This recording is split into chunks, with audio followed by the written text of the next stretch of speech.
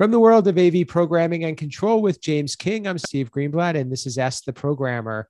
James, it's great to be back with you. I'm looking forward to this very timely conversation, and we're going to talk a little bit about software and hardware. So, welcome. How are you, James? I'm doing great, Steve. It's great to be back. And this topic, as you say, is very timely and looking to dive into it. So, if we can take a step into the conversation, what we're going to talk a little bit about today is everybody's dealing with the supply chain and hardware, higher lead times, not being able to get the products you need, not being able to complete projects. What do you do when you need a replacement part?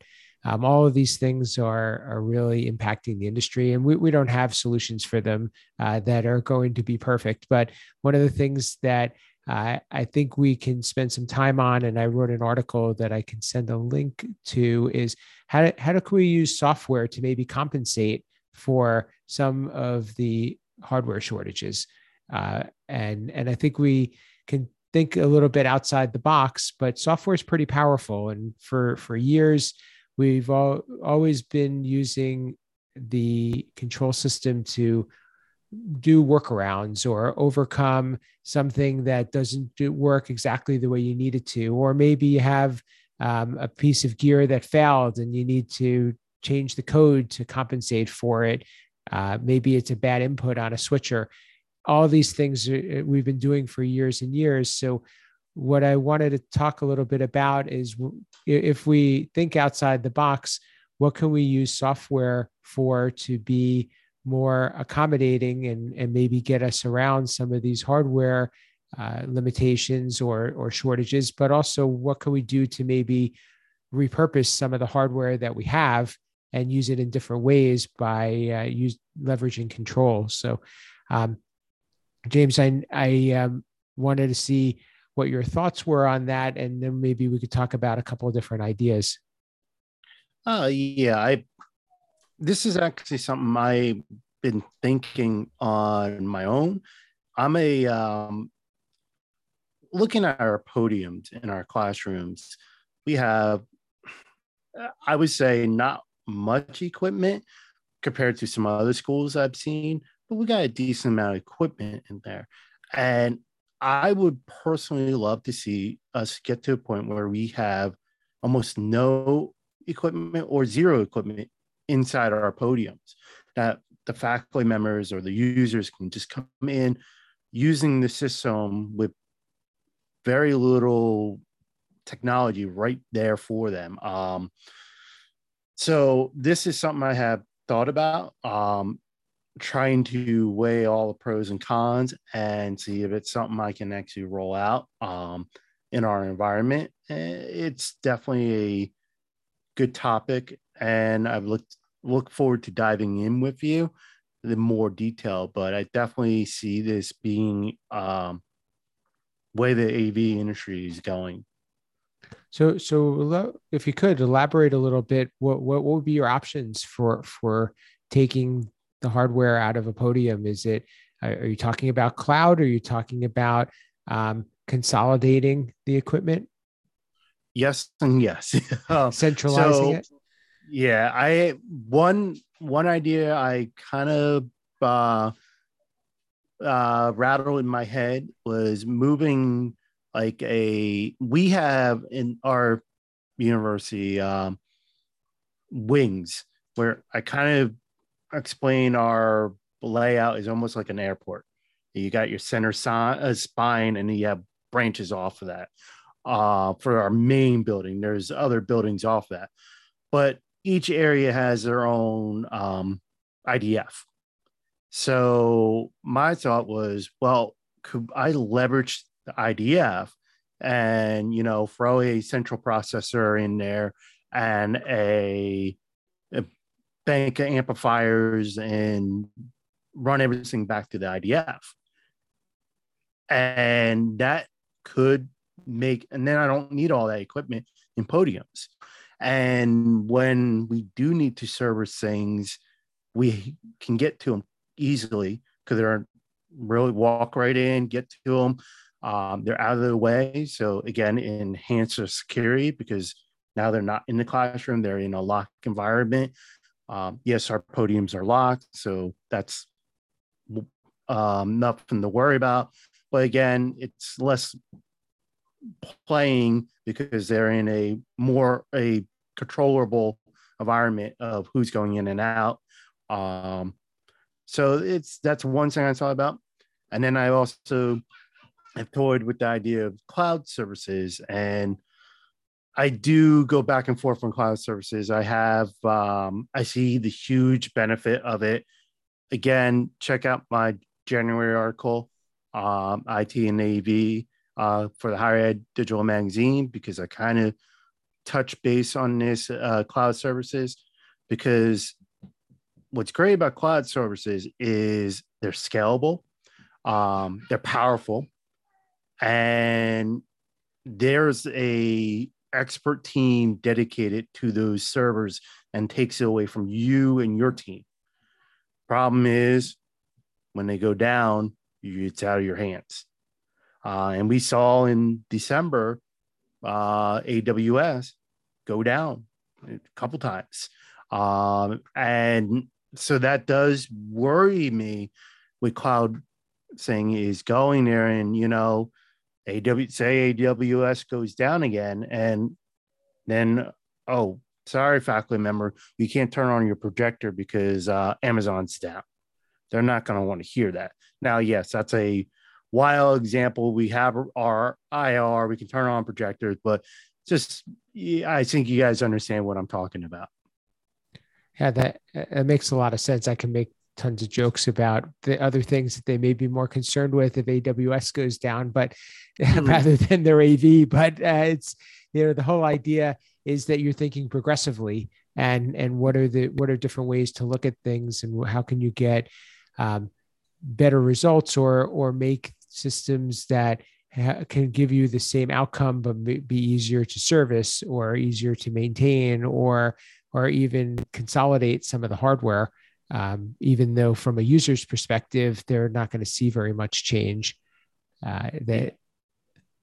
So I think that's a lot of what we're thinking about here is what is this hardware shortage going to what are some of the potential workarounds, but also what are the potential ideas that are going to stem from this situation? Because if it goes on long enough, I don't think that people are going to be stagnant. I think that they're going to find other solutions, and I don't know that you could hold off your needs for very long.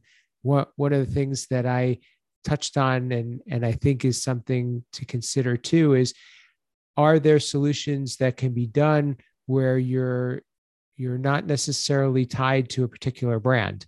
And I know that nobody really wants to hear that, and I certainly don't want to encourage there to be non-brand loyalty. But can you write software that's more universal, that can work on different products that don't require one and only one particular piece of gear? How can you make your system so that you're increasing the ability to be swappable? So what I mean by that is, for example, if you're talking about a user interface and you're developing in HTML5, you're not tied to any particular hardware for that user interface because so many different products support HTML5. And if it's on a network, it really doesn't matter what that screen looks like. Is it a dedicated touch screen? Is it a web browser? Is it a mobile device? Some other thing that will allow you to not have to be limited to what you can accomplish. There's more examples about that, I believe, but I think that one is probably the most obvious and the most tangible. But if you're, I guess another good one is if you're writing in a language that can run on different types of products, you're not necessarily tied to a dedicated processor.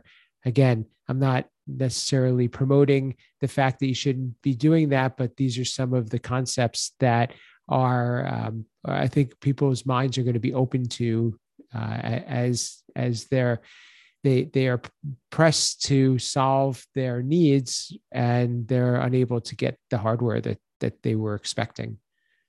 Uh, you're correct there, Steve. And I'll go a little further on that, and because I'm coming at this as a focus on my end users, and I'm a champion for them. So I'm their connection between our manufacturers, our vendors, and what they're using. So, do I have brand loyalty? I do, to a point. My loyalty lies to my end users. So I need to be able to make sure the students are getting educated. And the way I make sure that it's happening is the faculty members can use the technology in our classrooms to facilitate their message, their material that they're sending to these students. Now, if I'm using brand X, brand Y, brand Z, they don't care. The content that they're giving is the same. Um, and if I need to be able to quickly move and make sure that the content is getting to the students. I heard this about a year or two ago on another podcast, and it really struck a chord with me. And now, granted, he worked for a military school, so his example was a little more important than, say, someone in my school. But he was saying that the cadets didn't, like, say the projector didn't work one day, and the teacher's like, "All right, class is canceled. Projector didn't work," and moved on. That could have been vital information that cadet needed on the battlefield. Well, same here. We are educating business leaders, nurses, teachers, scientists, you name it. There, you got all, even computer science people, and hopefully some AV people in there as well. And they might be missing critical information that they need for their job. So reliability is more important to me than brand. The way you're going to get my brand loyalty is the liability and the ease of moving things. So if I can take my code that I am developing and that I know works, and I have a hardware failure and I can move over quickly to another one, that's going to be what I'm looking for. If it's brand Y, brand Z, I can care less. Going back to your example with the HTML5, I think that kind of also leverage with my example of AWS, say, going down. All right. Well, as you mentioned, with HTML5, you can get to it from a web browser, mobile device, dedicated touch panel. So say I throw a dedicated touch panel in the classroom and that panel breaks, now I can access the same interface from the computer browser. The room is not unusable now. I can get going, wait for the new panel to come in and get going. So being able to have this flexibility and run more common language stuff is vital. I think very well put. And if I could just tag on to what you said, I've worked in corporate and especially in the financial institutions, and trust me, they care if they are not going to be able to have a meeting, because every minute counts when you're dealing with traders that have a lot of money on the line. So it's not okay to have to cancel a meeting or be delayed or not being able to make the technology work. So to your point, and I think it was very well put too, that the idea is we have to make a system run so that we can support other people to be able to do their jobs, and it doesn't really matter what is making them run. It's the fact that it's up and running that's critical.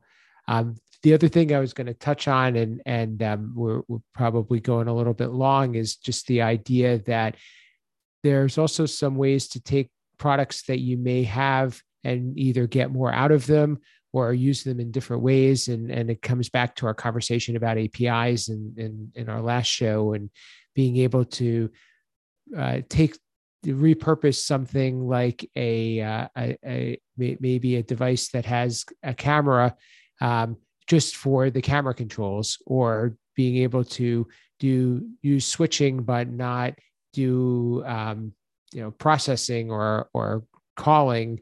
There are a lot of products, if you get creative and you understand how they work, and you take a look at what they're capable of doing, there's a lot of functionality that isn't commonly used, that is accessible through an API, that could get you out of a jam. So it's just another idea that we could throw out there, maybe discuss in a future episode, or if listeners have some experiences or questions about that, they can reach out. It could be a good follow-up. I agree. I think that is a good follow-up. Again, it's using what we can, especially as we're seeing with the supply chain issue, is I keep telling people now, when we need to order something, plan 6 months to a year, because that's what we're looking for. Now, that might be a little dramatic, but I rather say, yeah, you're looking at a year and get it in 4 months, because then I look like a hero. My manufacturers look like a hero. But if I say, hey, you're going to get it in 2 months and it takes 6 months, now I look like, okay, you didn't know what you were doing. So definitely any way we can speed up the process of getting our projects done is key. And I think it also really speaks to the value that programmers can bring, especially nowadays, where they're being overlooked in some areas and being replaced by some plug and play type systems and less customized solutions. Programmers can be really an asset in these types of situations. So it's something that we, and hopefully the community that's listening, can be proud of, but also we could share with the greater AV audience. Probably a good place for us to stop, James. How can people get in touch with you and learn more about what you're up to? As always, you can get me on Twitter at AV_James King. Definitely get involved on AV and AM, because it's a great way to connect and grow the community. I do write for the Higher Ed Digital Magazine, the IT and AV column. I'm on LinkedIn. You can get me almost anywhere on the internet. Sounds good. And I attest that you can. For me, you can reach me at Steve Greenblatt on social media. I do some writing for AV Network at avnetwork.com, as well as my company blog at controlconcepts.net. And we definitely want to hear from you. So please keep reaching out. Let us know what you think about this episode. We talked about some interesting things, some things that were a little bit different, and let us know what you liked, and hopefully it spurred some ideas or conversations, and feedback, positive or negative, is always welcome. So please let us know. And if you could do us a favor, share one of your favorite episodes with somebody, either a friend or online. We'd really appreciate that as well. And we hope to hear from you in the future. And that's what we have for today. And this has been Ask the Programmer.